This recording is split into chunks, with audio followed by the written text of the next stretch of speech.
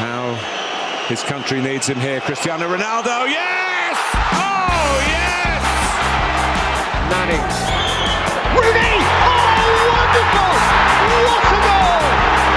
And what a time! In what a place! What a play! Wayne Rooney out of this world!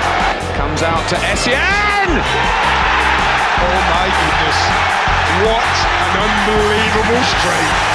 It's Freddie Youngberg again, pushed out by Bartet, Wiltor! Oh! Arsenal have scored yet again in the Premiership, and this could be the most crucial goal of all. The full-time whistle! It's glory, glory, Tottenham Hotspur! What's up, guys, and welcome back to the fourth instalment of the Pace and Power podcast. I'm your host, Ed Dowling. With me today, we have Temi, our Manchester United correspondent. Please say hello. Hello. We've got Hammerson there with the no screen, our Chelsea correspondent. Please say hi. Good evening. Down there on the bottom screen, we have... What is Hammerson? What are you doing? What is happening here? Another one? Two Hammersons? Spider-Man emoji. Dixon, down there in the bottom of the brand new headset. Please say hello. Howdy. Beautiful. And finally, last but not least, we have Pat. Please greet the people. Yeehaw, indeed. Today, of course, we're Get your own thing. Today, of course, we're talking about embarrassing moments, but before we move on to that, we will, of course, round up all of the week's action, including the European games, as much as I hate to talk about that. I think we'll start with Arsenal. Was it 1-0 Olympiacos? Just run us through the game. You know, I don't think this will take very long. It was a very, very boring affair. We were miles off the pace. I think it was pretty clear to see that going into it, our players and our setup was just like, look, we've basically got this in the bag. No North London team could possibly throw a lead like this away, so we'll just close it out and we'll get into the next round. I'm cutting that out. Yeah. Ultimately, that's what we did. It was I have no recollection of what happened in that game. I can't remember a single thing. I think the goal was Ceballos for his third match running, maybe making a direct mistake leading to goal. Third match running, but actually fourth occasion of it because I think it's 4 in 2. Yeah, I think it's 4 in 3 games he's done at the moment, which is quite an impressive streak. If that was a strike rate, that'd be top form, wouldn't it? It's like Sergio Aguero numbers. This guy really thinks he's going back to Real Madrid and plays for their starting lineup, which is incredible. Then, okay, so what? It was a 1-0 win, right? I mean, it was a 1-0 win for Olympiacos. That really no one cares. Like it is what it is. You're in the fruit in the next round, and you have Slavia Prague, Racismo FC. FC. I'm looking forward to us fielding a full team of black players and smashing them. You know they're going to win. You know it. I know it. I want to see someone useless to our side get themselves banned for the rest of the tournament, i.e. Willian putting that'd be great. Somehow like a 3-footed guy. And we're off. There we go. We're off to a storming start. Yeah, I think you'll comfortably dispatch that team, Slavia Prague. I think they're tough. They are literally the crack Eastern European outfit. Yeah. But I think Arsenal will have too much quality, personally. I've seen a lot of banter on the timeline about it already. I'm setting myself up for disappointment here, but I have very few worries about this. They're like, we should be going through, no problem, before getting dumped out in the round after that to Emery's team. Let's hope. But yeah, I mean, looking forward to it. Should be a good one. I think Arsenal as a club has gone. I think it's gone. I'm on Twitter and I'm seeing, after Tottenham's horrific embarrassment at the weekend, I'm seeing people tweet North London is red. You've just lost 1-0 at home to Olympiacos. And if Olympiacos brought anything like the quality that whatever bloody team Tottenham faced brought, then they would have gone through. I'm telling you, Arsenal were awful. Yeah, and I cannot believe you got away with it with a smile on your faces. To be honest, I can't argue with that. But like I've kept receipts. They've got Socrates as a starting. I saw a couple people I saw a couple. They've not people, got the quality. One of which in this group chat itself, moving quite crazy on the timeline. So I've kept. I'm waiting. I'm calling. I'm sitting back. I don't know. I may have said words to the effect of "This is the most I've enjoyed football all season." Yep, My team lost. Weren't we talking last episode about how Everton fans would be like cheering when Liverpool conceded goals, even though they were losing? And I'm very guilty of this time around. My mood, the way my mood went through the roof when I stopped watching my own team was powerful. Horrible, right? Watching your own team, fuck that. Okay, moving on. Man United 1, AC Milan 0. Really, the only 2 words I can describe that is job done. It wasn't a good game. Job done is what it is. Fucking Joe Hart's social media manager thought he was working at Man United. It is job done. Tick emoji. It really is. That was all you can say about the game. I really can't remember it. I watched it for 90 minutes. I just don't remember anything about it. I don't remember who scored. Oh, Pogba. Oh, that was great. Yeah, Pogba on his return. That was nice. Yeah, it was a good goal.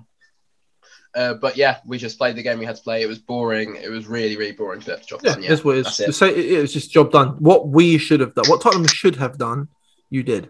So I can't fault you for that. You've got that. We've got Granada. Again, just like Pat, I'm sure this will be a jinx, but I see no problems here whatsoever. I think it'll be fine. Through to the next round, hopefully just another job done. I don't think we'll set the world alight. I think we'll probably play our second team. Maybe in the second leg if we've done enough in the first one. Should be okay. Right. Should be all right. One word on the United Milan tie, which was billed as really amazing tie, and obviously it completely failed to live up to expectation. Ahmed Diallo, he looks like a good player. That goal he scored at Old Trafford, I thought that was very, very well taken goal. I thought immediately, they've got another star boy on their hands. We only got one, and you've got like 4. That little twist, Chicharito header. He looks great. Exactly that. I saw it. I was like, oh, Chicharito, amazing. Good as well, because that's not what he's supposedly good at. He's more like he's supposed to be a Nicolas Pepe if he were good type player. Sort of in your Robben mold, but black, which is what Pepe is. Yeah. So the fact that he can finish like that with his head as well, that's a great added bonus. It's just more about awareness, isn't it? He sees where he is. And to get it on Donnarumma like that. Anyway, speaking of underperforming massive flops, Hamilton, please tell us about Timo Werner and Chelsea. Segues. You say that, but Wednesday night. I picked the wrong game for that segue. Jesus. Yeah, well, it's funny you say that, Ed, because Pat will back me up here. Werner on Wednesday night, it was probably his best game in a Chelsea shirt, to be fair. Didn't score, but the assist for Ziyech's goal, very, very nice indeed. Put it on a plate for him. And yeah, once again, Atletico, boring FC. And we slapped them 2-0, easy win. Adjudication panel. Slap win. For a 2-goal win. That is like the furthest thing from slapping I've ever seen. I do agree with you. I thought he was very good. I thought he was a constant menace to Atleti's back line, and I thought his assist was very good. I would say, I think, like, if Werner had been a success up to now in any significant way, we wouldn't be talking about even 10 goals. Yeah, we wouldn't be talking about his performance. We'd say it was a good performance. Because he's been so bad, we're like, oh, Werner, well done. You didn't suck. So I think suck is more what I was saying. Yeah. Someone who did suck though did actually score. I thought Ziyech was terrible for most of the game. I think he stinks, mate. I think he's bad. He is pants. He's so bad to save his life. Yeah, and this goes back to this. I remember, I don't think I've seen like a player so gratuitously overhyped after like a couple of good performances. I remember he had 2 games in a row where he got like a goal or an assist, and I was seeing like comps of his season up to then on Sky Sports. I was it was a goals and assists compilation in which there was one of each. Was it like 20 seconds long? Yeah. So since then he's been. I don't know. Like, I think what is to blame for Ziyech being overhyped is one thing and one thing only, and it's that video of him spraying the ball in an Ajax shirt from one end of the pitch to the other. Yeah. And it's a great video. It's so good. Video. It's so good. I don't doubt it's a very nice video. I was hearing like Z-Tech, all this bullshit. Like, oh, he's so good. He's going to change Chelsea. Like, he has done nothing. He's literally done nothing. Yeah. In a Chelsea shirt. He's tapped It reminds me of do you remember there was that one? I mean, it's a different case because I think Pogba's turned out to be a good signing for United. But do you remember at Juventus there was a Pogba goal which was filmed from a really good angle, and everyone was like, "Nah, this guy's the best player in the world." Ziyech had a good pass at an angle. From a mile out. It's funny because I think maybe that was when I was doing my A-levels, so I wasn't watching as much football as I am now. And at the time, that was basically all I'd seen of Pogba since he had left United, and then just before the Euros when I saw him a lot. Yeah. And based on that video and I was like, of course we have to break the world record on him. He's the best player in the world. So those videos can have quite the effect, to be fair. But okay, wrapping up the Chelsea, because honestly, like Chelsea Atletico is never ever going to be an enjoyable game, is it? And it weren't for anyone. No Atletico game is. Atletico don't put the blame song on them. It wasn't Atleti's fault that game was boring. It was equally your fault. Chelsea are so boring to watch. Today's game was great. We got battered by Sheffield. Did you lose the game? Did you actually? I literally don't know. No, adjudication panel on battered. And lost. Wait, what was the score? I don't even know. In the second half. Chelsea won 2-0. Chelsea slapped them 2-0. You won. You can't say you got battered. You got battered 2-0, but you won. Fuck off. Adjudication panel. We could have easily conceded 2 or 3 in the second half. They literally missed a few sitters. Oh? We were awful. No. I don't want to take away from that though, Dowling, because they were awful. Was it a strong lineup from Chelsea? Mount, Giroud. Not really, to be fair. What formation is this? Is Mount in goal? 1-1. we were playing 4-3-3. It was a weird right back. Love that. All right. Yeah. Very much moving past that though, because Chelsea is so boring. You got Porto in the next round. I pray with. I don't know why you're so happy. With all my soul that Chelsea lose in hopefully embarrassing fashion to the mighty Porto, a team I actually quite like, to be fair. I think they're a very good team. What are your thoughts, Emerson? I mean, like you just said, you're praying for a Porto win. I will be frankly distraught if we don't win. Absolutely. Temi, stop crying. I will be absolutely distraught if we are not in the semis of the Champions League this year. That is all there is to say. And they have a couple of players on yellows as well. I saw earlier Pepe got injured. He's torn his calf or something. If we are not in the semis, I will be gutted. Right, clip that and you clip that and use it for a future trailer. And I think what we'll do is if Chelsea go out to Porto, which is a possibility, I think we'll do a special episode. It is a possibility. It's by no means given. I think we'll do a special episode, giant killings. Not even giant killings, the biggest bottle jobs in history. And we will talk exclusively in excruciating detail about that game specifically. It will, no one will like it. No one will listen to it. Sorry, also, any of our fans who like to make songs, if someone could remix that if Chelsea lose, I'd like to hear a little chopped and screwed Hammerson.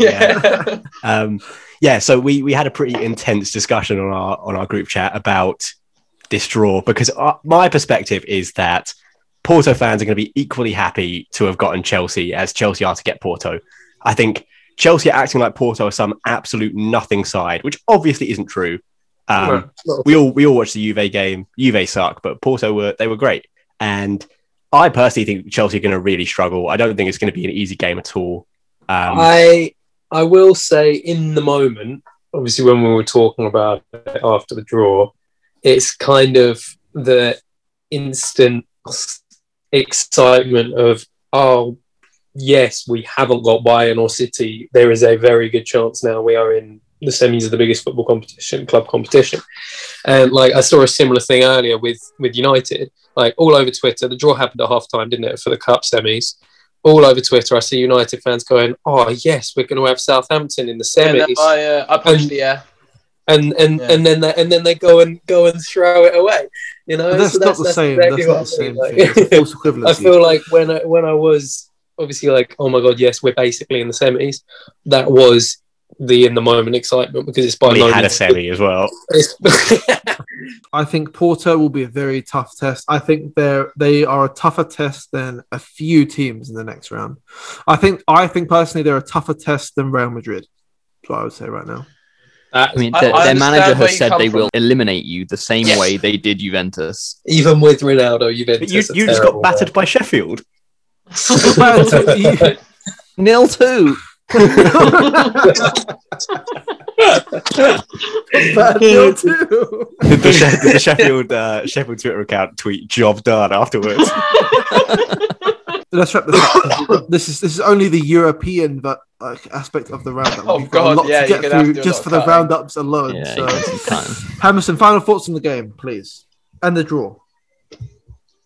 Yeah, draw. Very, very happy game. Very, very happy. Like couldn't have asked for more.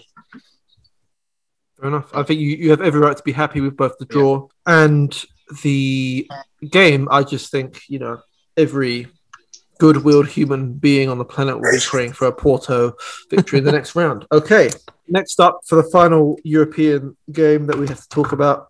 Of course, I set up a podcast when we have our two most fucking embarrassing games in my recent Sit history. tight, everybody. We have... I want silence, please. We have Dinamo Zagreb from Croatia 3, Tottenham Hotspur 0.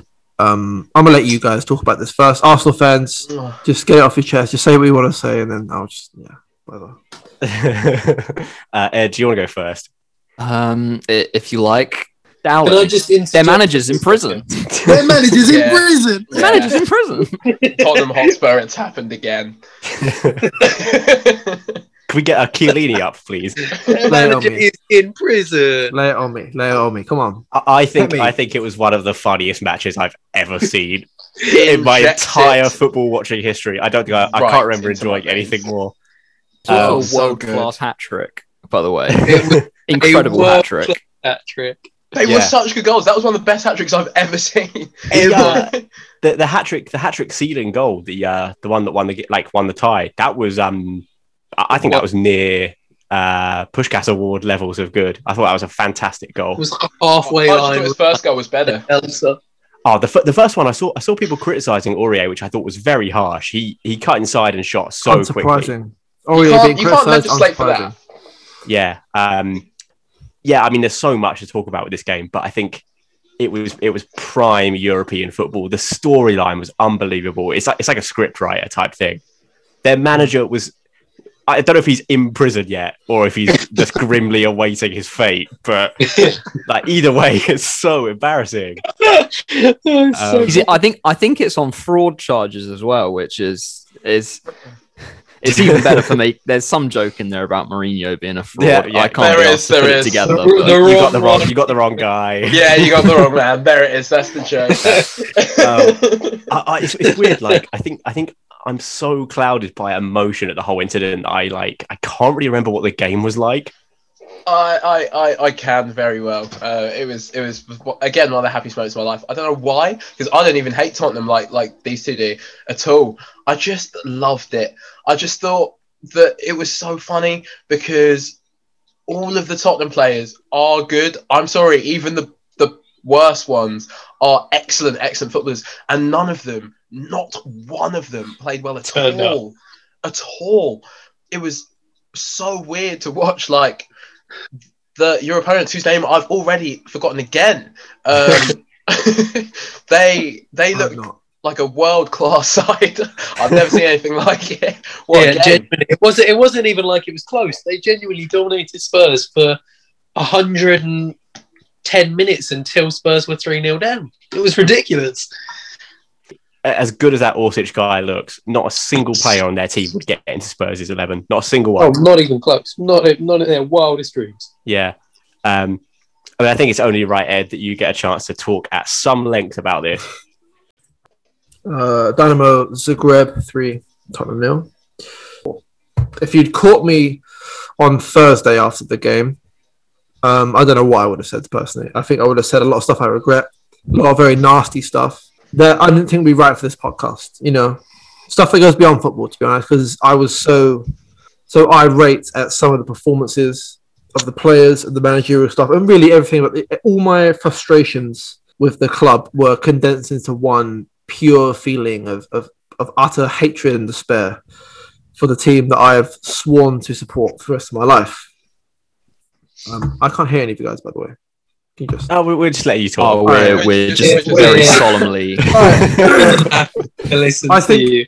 outside of a Tottenham perspective, I think it's one of those games where it's like not a football miracle, so to speak, but it's one of those games where it's like, okay, that was a special moment in the history of the game. And I can appreciate that even as a fan of the team that received such a beatdown, you know, Miroslav Orsic will never, ever score a hat-trick like that ever again in his life. It was magical football at its absolute best. And it just so happened that we were on the receiving end of that. That in and of itself is fine. If that was a one-time occasion, I'd be like, look, these things happen in football. These things always, in European football especially, these things always happen. But I just think with the quality of players we had in the field and the way those players approached the game, I think there was nothing short of disgusting, to be honest. There's certain people there, and you hear this all the time, that, they should never play again. Eric Dyer, I don't think he should ever play for this club again. I'm not trying to banter, I'm not trying to joke. I don't think he should ever play for it again after that performance. I think he isn't good enough, first of all. Harry Winks, these are guys, I don't hate these guys. These guys, they're fine. They're okay footballers. I think they're just about Premier League level, but they're not good enough. Going more forward and more serious, really, Gareth Bale, what was that? You know, what was that? That was back to the old BS that I was seeing, you know, back to the old, I don't really give a shit about football. And obviously the defence, I don't know. So this is the thing. I didn't watch the game. And truth be told, I didn't watch the game. I don't like watching how we play at the moment. And I thought it would be an unenjoyable game to watch, but nonetheless, we'd come through, we'd scrape through. We wouldn't play particularly well. It'd be a similar case as to Arsenal and Olympiacos, where we come through because of the hard work we'd done in the first tie. And it'd be just one of those things, you know, just those kind of Europa League games. But I turned it on at 2-0 because I thought, okay, this is serious. I need to watch this. This is a serious moment in this club's history in this season. And just disgusting, just absolutely disgusting. I mean, my emotions now, I've been thinking on this for a long time. If you caught me after the game, I'd be screaming down the microphone. No one wants to hear that. I was so upset. What happened was, as soon as they scored the third goal, turned the TV off, no emotions. I was there with like 5 other people. No one cared about Spurs. No one gives a shit about football. Turned the TV off. I just sat in the chair, didn't look at my phone, didn't talk to anyone. I just sat in the chair, my hand, against my face like that, and I was just like, why do I do this? Same shit with the Arsenal game. But this was worse. This was absolutely worse because they didn't even... Dinamo Zagreb, like, bang average team that if we got in the group stage, I'd expect us to beat them comfortably both home and away. And their manager is spending serious time in the slammer as well. Well, I actually would argue that their manager being arrested or any controversy surrounding their manager would do anything but inspire their team. I really don't think that would be too detrimental to the performance of the team on the pitch. It's just funny. It's funny. No, trust me, it's hilarious. And if it really, as we'll move on to in the main episode, it can only happen to this fucking club, in my eyes at least.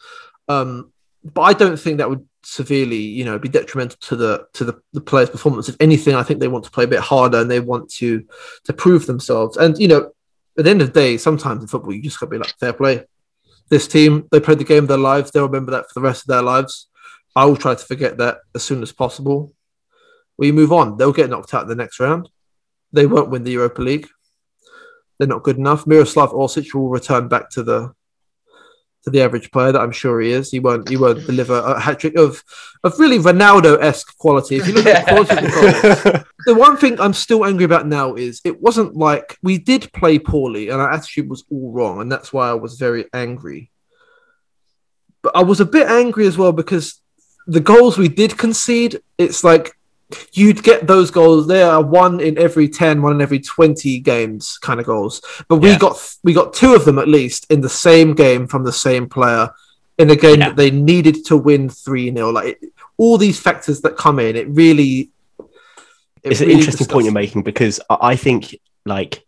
I think you're bang on the money. Like, I think there was a sense of inevitability after the first goal went in. I think Tottenham were doomed to go out, because it just. And when the second one went in, we were watching it and chatting at the time, Pat, and we knew what was going to happen in extra time. We knew what was going to happen. Sometimes you get that feeling, don't you? It's like football scripting. It's like, I don't know, sometimes things are just going to happen. I remember when Hamilton and we were in Chelmsford while Roma were pulling off that comeback against Barcelona. And we were talking to each other and we were like, this is just surely not. I don't know why.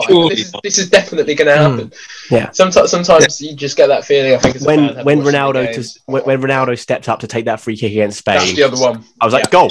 It's going in. It has to go. It had to be. We all knew it was going in. But Ed's right. Like, apart from the second goal, it was just a goal. That was just a goal. Like, nothing crazy about that. The first and third goals, those are the ones that when they go in against your team, you just think, I can't complain about that. Yeah, like, absolutely. That's a fantastic goal. I mean, Lingard for West Ham against Arsenal today. I wasn't pissed off. Goal. Brilliant goal. And it was just, I mean, Spurs. I only switched on when their doom was already apparent. But like they from the sounds of it, they set up to play quite negatively. They were quite scared. But you just don't expect that sort of thing to happen twice in a game against you. And as well, like towards the end of the game, I saw a flurry of chances that Tottenham had. Every single one of them would normally be a goal. Like the keeper cleared it off the line like twice, and I just thought, like, again, it's script a couple of worldy saves. It's comedy. It's pure football comedy, pure football drama. But the thing is, it all boils down to the fact that it didn't this is the thing that kills me every time. Like, if we're Chelsea, we breeze through that game. Nothing happens in that game. No one remembers Dinamo Zagreb versus Spurs in the return leg. Nothing happens. Our attitude was all wrong, and we allowed a so-called miracle, if you can call it that, to happen. You know, we can't facilitate for two of their players, the goalie and Orsic, having, you know, maybe, no joke, the best games of their entire careers, their entire lives. I'm sure that goal when he cleared that Kane shot off the line. What? You know, what? How is that not going in? What? But sometimes that's just going to happen. And I think actually what we haven't done yet is draw what I think is a very apt comparison between the Arsenal game and the Tottenham game, which is like the Arsenal game and the Spurs game. They were the same game, except a miracle happened in one of them. Like, that's what I was saying before. That's why I was having a go at Arsenal about them. We were shit. We were fucking shit. If you came up against that opponent just when they were feeling like that, you go out in the exact same embarrassing fashion. You know, if Socrates decided to score a hat trick that game, I'd have been like, you know, fuck, fair play. But he didn't, and some guy got sent off, and we ended up losing 1-0, and no one will remember that game in a month's time. Is that what should have happened, to be honest? Just on the actual game itself, though, I'd like to talk to Ed about Harry Kane in this game, because I think the accusation was leveled at him that there are too many of these moments where, in the biggest of moments, when Spurs need him, Kane lets him down. No, I think it's absolute rubbish. I think if I could make a comparison, it's almost like, you know, when United do really, really poorly in one game, suddenly it's all Paul Pogba, you know, it's all his fault. These things magically come out about Paul Pogba that, you know, weren't there before. And it's a very easy, convenient, and, to be honest, lazy media narrative that, you know, it's a very romantic thing to think that, the reason why this amazing team, or this team that should be beating this team every time, isn't winning, is actually because of their best player. Yeah. Because of his attitude. Because it's lazy. You're right about that. It is lazy. This man has won Golden Boot after Golden Boot. He's won a Golden Boot at the World Cup. I don't even care to name you the amount of times he's performed in big moments. It isn't a discussion I'm willing to have. You saw some of the chances that got saved. Like, it's just rubbish. It's just rubbish commentary on football. It's not even worth addressing. I agree with you. Henry at Arsenal was. I mean, I see people try and do agenda about that, where they say, he scored in barely any finals, but it's like, in those games, it's typically more about what your worst players are like than your. Exactly. In the Spurs case, you know, Kane was pretty anonymous, but he wasn't shit. Like, there were players like Ben Davies who were shit, They were the problem, not Harry Kane. I think the modern football commentary as well, not to get too serious, I think it's almost people can conflate it with the narratives of basketball almost, in the sense that they overvalue the importance of individual players. Like, is it Harry Kane's fault that Miroslav Orsic decided to have the game of his life? No. Did Harry Kane let us down on defence? No. Like, it really is nothing to do with Harry Kane. Truth be told, Harry Kane scored the 2 goals that put us into that position in the first place. It's just such nonsense. It's such utter nonsense. I think with me, Harry Kane, I'm very biased. I really will not accept any kind of criticism with him. Yeah, I think that's fair. That is not worth discussing. I really don't think that. Do you? I mean, I personally, I fear for Harry Kane and Tottenham now. I don't. It's reached that level. I think we'll have an okay end to the season. And then this is what I kind of want to move on to from this game and to wrap up the European roundup. There's a lot of talk about Spurs crisis after that, and rightly so, to be honest. Inquest. People were really, really upset about that game. I was very upset myself. And it was sort of pointed to the fact that we haven't improved. It's the same old shit. And at least under Pochettino, we like the football, we like the guy, and we like the team. And when we lost, it was like, look, we lost, but we tried, sort of vibe. As pathetic as that sounds. And so what I really wanted to talk about was sort of the problems that come out of a game like this, where people, and you see fans from all clubs do this all the time, it's always the players, the manager, and the board. It's always the big three. It's always the board getting brought into this for some reason. In the Spurs case, with Pochettino, they failed him. Completely failed him. They didn't sign the players for a transfer window. We came second. They didn't sign anyone. Criminal. That is so embarrassing. With Mourinho, the board in no way is to blame for this. They've backed him to the hills. I think the board is to blame for giving him such a long contract. Well, they gave him a 3-year you've deal. seen his recent record. They gave him a 3-year deal, but if I'm under the impression that if we end his contract this summer, it will be for not too substantial a cost. So I think contract-wise, I don't think it's anything to worry about. And I think with Mourinho, when he came to Spurs, if you can remember before, it was a manager of pedigree. I still believe he is now. But when he came in, he still won stuff with United. He didn't win Premier Leagues and Champions League, but he still won stuff. He's still a very good manager. When Spurs announced Mourinho, I was like, they might be on something here. Yeah, I thought it was a good call. To me, he was maybe the antidote to the whole Spursy thing, and for a while it looked like that. So, fair play, it was a mistake, but I can see why the board did it. And yeah, as you say, like, he got a lot of signings in summer. But what do you think? What's your ultimate point? Do you think it's more to do with? I think the utmost problem with our team right now is the players. I don't think it's Mourinho. I think it's our spine of players. I think 60% of our players are not technically good enough to play for this team, not technically good enough to compete for top 4, to compete for trophies. I just don't think they are, and they've proved that. And I think Mourinho's tactics aren't well suited to players with such weak mentalities and weak overall performance levels, to be honest. I think, when he's relying, and he does pick the team, but he doesn't go out there and, let them concede 3 goals. I think, and it's difficult for me to say as a Tottenham fan, but I have to say, like, he is a manager that has won Champions League titles anywhere he goes. This is not the first manager that this defence has let down. Strikingly similar to Poch, isn't it? Really, exact same criticism coming out, but suddenly it's all Mourinho's fault. It's all him. It's all that. He has his problems. I don't want him to stay because I don't think his methods are good enough. But there's some, I'm talking. I've got my list. Okay, I'll read out my list right now. Actually, I made a fucking list. Here we go. Aurier, Serge, fuck off. Dyer, Eric, Jesus Christ. Alderweireld, Toby, thank you for your service. You've been a good man, but leave. Ben Davies, what is there to say about that? Harry Winks, simply not good enough. Harry stinks, some would say. Harry stinks.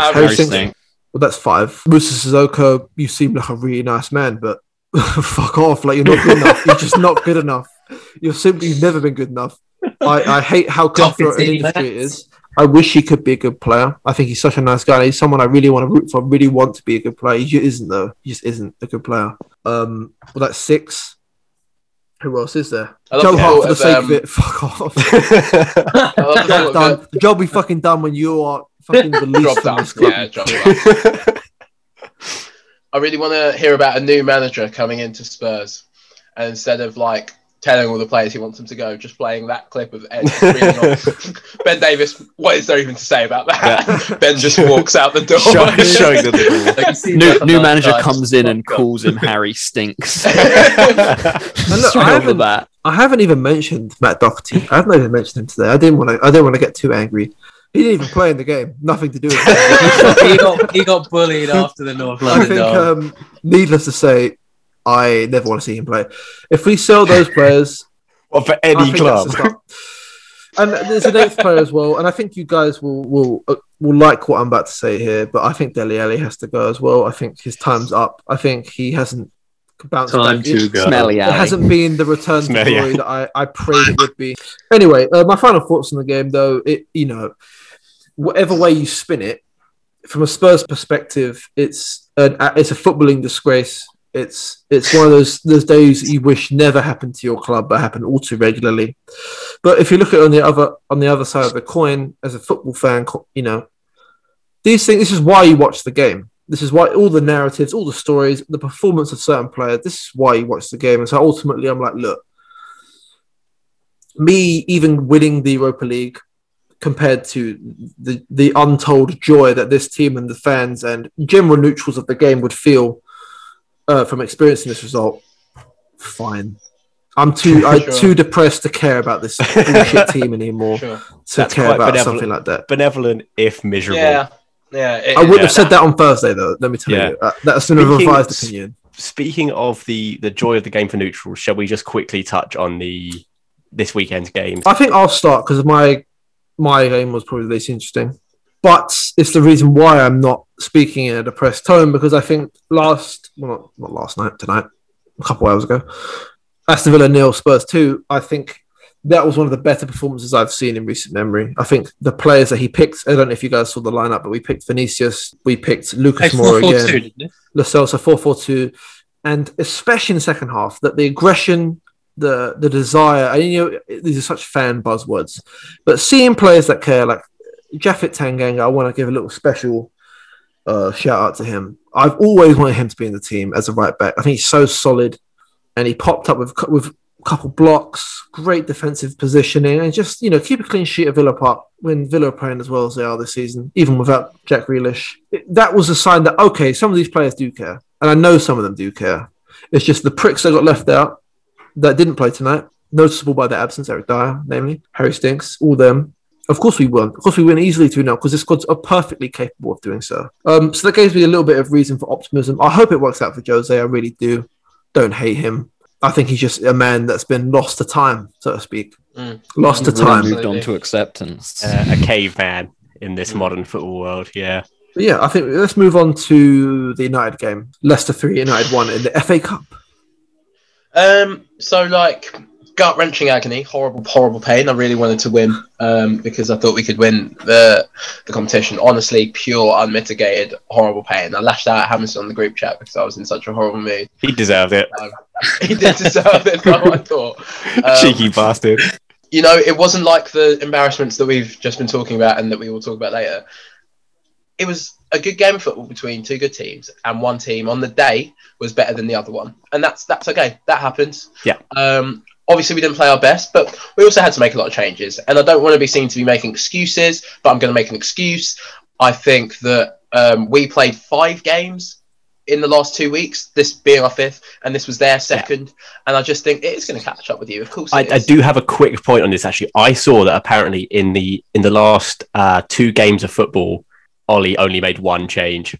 Well, one substitution, sorry. These are good. These are huge games of football.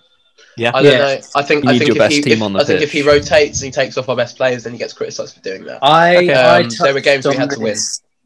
I touched on this a few weeks ago, I think, when we were talking about getting towards the end of the season and having more competitions. And I think I remember saying, I feel like United might struggle towards the end of the season because they have a great starting lineup, but depth-wise, they don't have it. Like, I agree. If you're 1-0 against Milan and you concede and it goes to extra time, you don't take off Bruno, Rashford. You can't. Maguire. You can't. Who do you bring on? Exactly. You can't be bringing on an 18-year-old who's never played a European game before. Like, you can't be doing that. I thought Rashford was very conspicuous by his absence today. Yeah, I thought that without him, we looked just that bit less sharp. You know, there was that bit less fear that something was going to go on in the blink of an eye that Leicester would have to deal with, and for that they could keep quite wide, not really watch behind them. I think Brendan Rodgers is an unbelievable manager. What he's done to that team, what he's done to those players, I think they now look like they're going to consistently fight. Yeah. And they were just better than us on the day, and that was okay. I didn't mind that too much. Leicester were very good. I think it was as simple as the better team won. Shout out Ian Acho as well. Oh, he's in incredible form. What a great player, and I'm really happy for him. He gave an interview after, I don't remember which game now. It's just the most beautiful. Sheffield when he United. hat-trick last week. He seemed like a lovely guy. Yeah, lovely. And Nigerian as well, and I always root for that. And he's good. He lost his mum at a young age as well. Shout out Ian Acho. Yeah. But I also want to shout out Mason Greenwood. We lost the game, but I thought Greenwood was unbelievable. Yeah. I think he's a very, very good player who has so much more to his game than the gunman goals that he rose with. We talked about it last week. I think he's a quality player. I think he's going to have a great career at United. One question I was going to ask based on the European roundup was, how do you see Greenwood and Diallo coexisting for United? I think Greenwood's destined to play up top. Yeah. He's just putting the pieces together in his game. You see it so much for young strikers. They have to play out wide for a bit. That's okay. I think he's destined to play up top, and I think that's okay because even though I think when he started playing out wide, it seemed like Rashford was playing out wide as a preparation to be a striker. I don't think that's the case anymore. I think he's a left winger. I think he's a bloody good one. And so, obviously, ideally, if all of them hit the heights that they look like they could, my United front three 5 years time is Rashford, Greenwood, Diallo. And that's terrifying. So West Ham 3, Arsenal 3, a really, really good game, even though I wanted both teams to lose. Pat, please take us away. It was a bizarre reflection of the West Ham Spurs game from earlier in the season. It seems like everything the North London teams do at the moment is directly in competition with each other. It was a game of football that after it finished, I just didn't know what to think. Like at the start of the game, I was miserable, absolutely miserable. I thought it could have ended. It was going to end like 6-0 and it would be a game that I would never, ever forget. You know, I'm not ecstatic with the result. 3-3 against West Ham is what it is. Had a great time watching it in the end. It was very fun. I thought we had a lot of good performances and a lot of quite surprising good performances in the end. I thought Callum Chambers was bizarrely good. I was really impressed with Callum Chambers. A player of very limited ability. You say that, but the other memory I have of Callum Chambers playing at right back is another game where he was putting in those sort of, they look very awkward height crosses and he really shoots them in at quite a pace. I mean, Dawson had no trouble finishing that off. So. Right, great finish. But he does seem to have pretty good luck with people getting on the end of them, so I can't complain. On that, you see that flicked outside of football over the top to Lacazette. Ooh, yeah, I was watching that. Gorgeous. I was like, where did this come from? I mean, I hate to be reactionary, but you don't. I love being reactionary. I really enjoy it, but having watched some really awful right backs all season.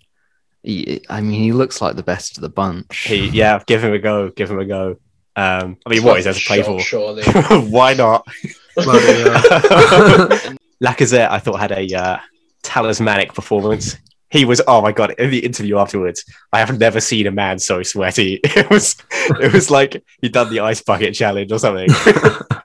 I think he gets a lot of disrespect, rightly so, because he's fat and he's bad. But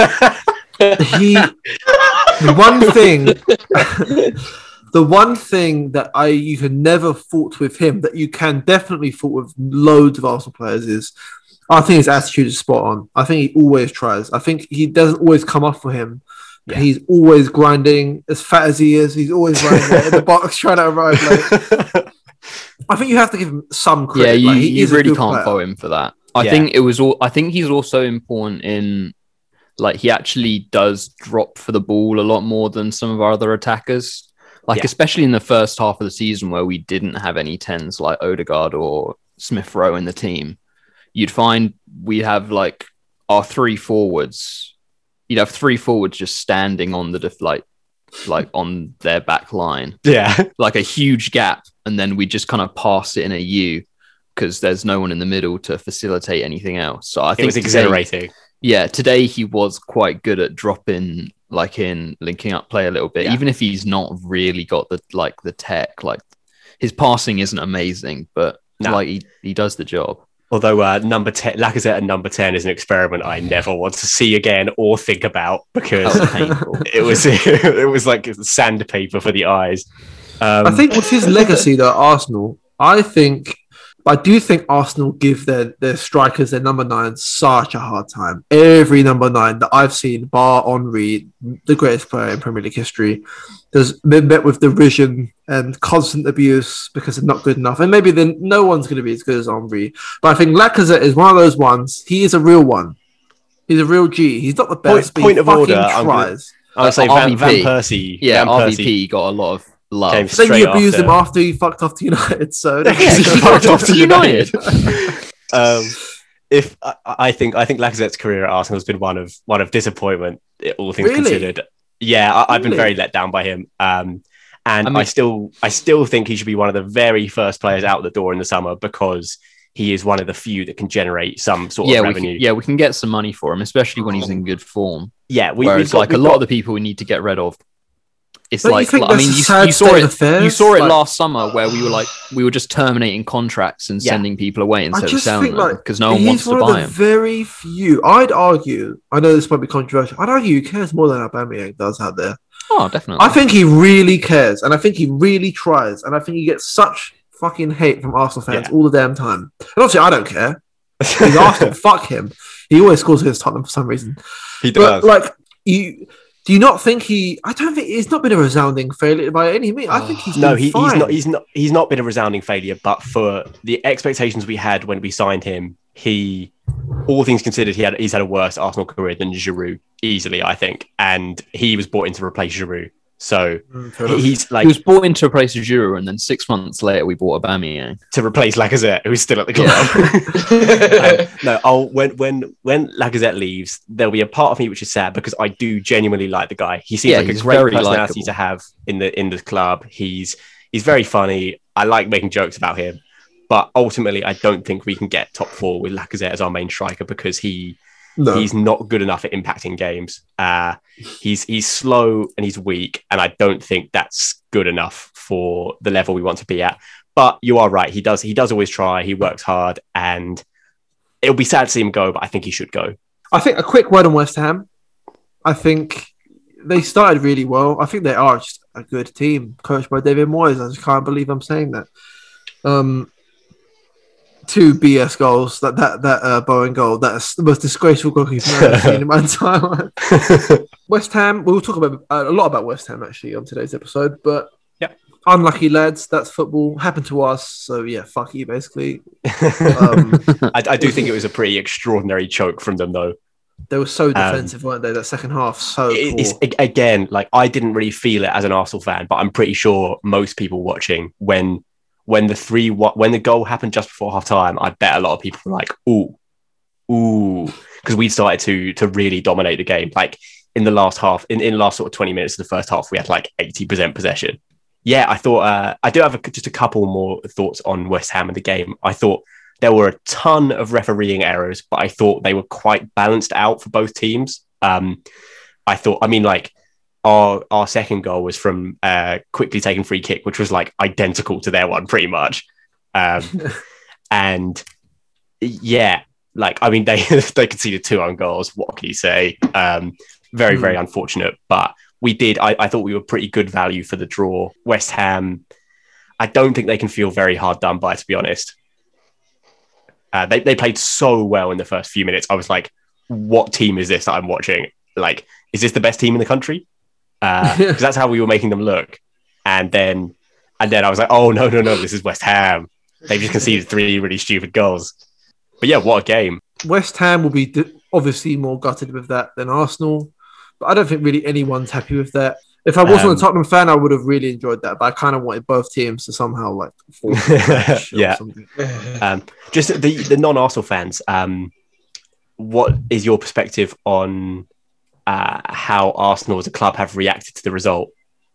The Arsenal social media page has been. You would have thought we won 3-0. I actually haven't seen it because I don't follow much Arsenal social media. But as I did say, I think Arsenal was so done. We're finished. I think the worst part about following Arsenal on social media is those fucking Pez animations. Oh, sure.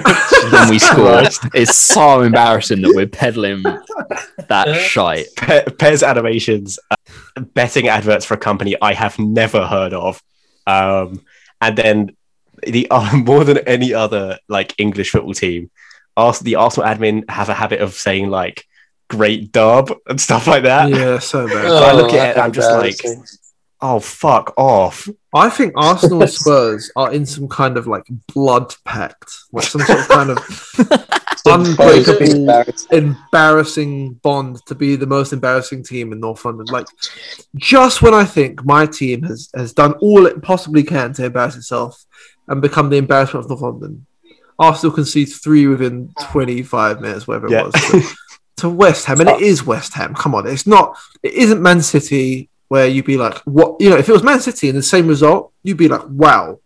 I think that 3-3 against Spurs, I don't know, and I, of course, later down the line, I'll be willing to talk to some West Ham fans on air about this, but I think that is their result of the season in terms of their comeback. Before that game, they were in the depths, in the pits, and that first half of football, we were up 3-0.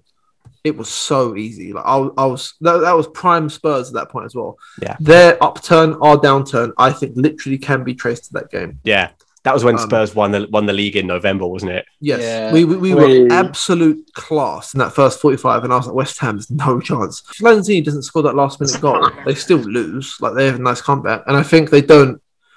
This is just a squad that we're seeing right now that's just high on confidence. It's not high. You're saying that if West Ham didn't score the equalising goal, they would have lost. Well, there's cutting-edge analysis always on the Pace of Power podcast, and that is only evidence of that fact. I just think like such an inspirational result can change a season. It's so cliche. Yeah, this won't change Arsenal's season. We're gonna the next game. I don't even know who we've got next, but we'll concede within 2 minutes. I'm so sure of it. We've done it like every game this season. It's just like 2 minutes. Like, I can't even think of a shit enough player to give as an example of having scored against us in the first 2 minutes. But it's just every week, and it's tiring. Bet they play for us. So, absolute final thoughts. Arsenal fans, please let me know. Bubbling cauldron of Barclays. Entertaining game to watch. Our league season's over, so it doesn't really matter. And, I think you definitely embody Arsenal fans better than I do. Right, so that is pretty much it for this week's roundup. If you did enjoy it, please follow it on Spotify, rate the podcast on Apple Podcasts, and share it with your friends. Catch us again this Wednesday, where we will be discussing all of your club's embarrassing moments. But until then, have a good one.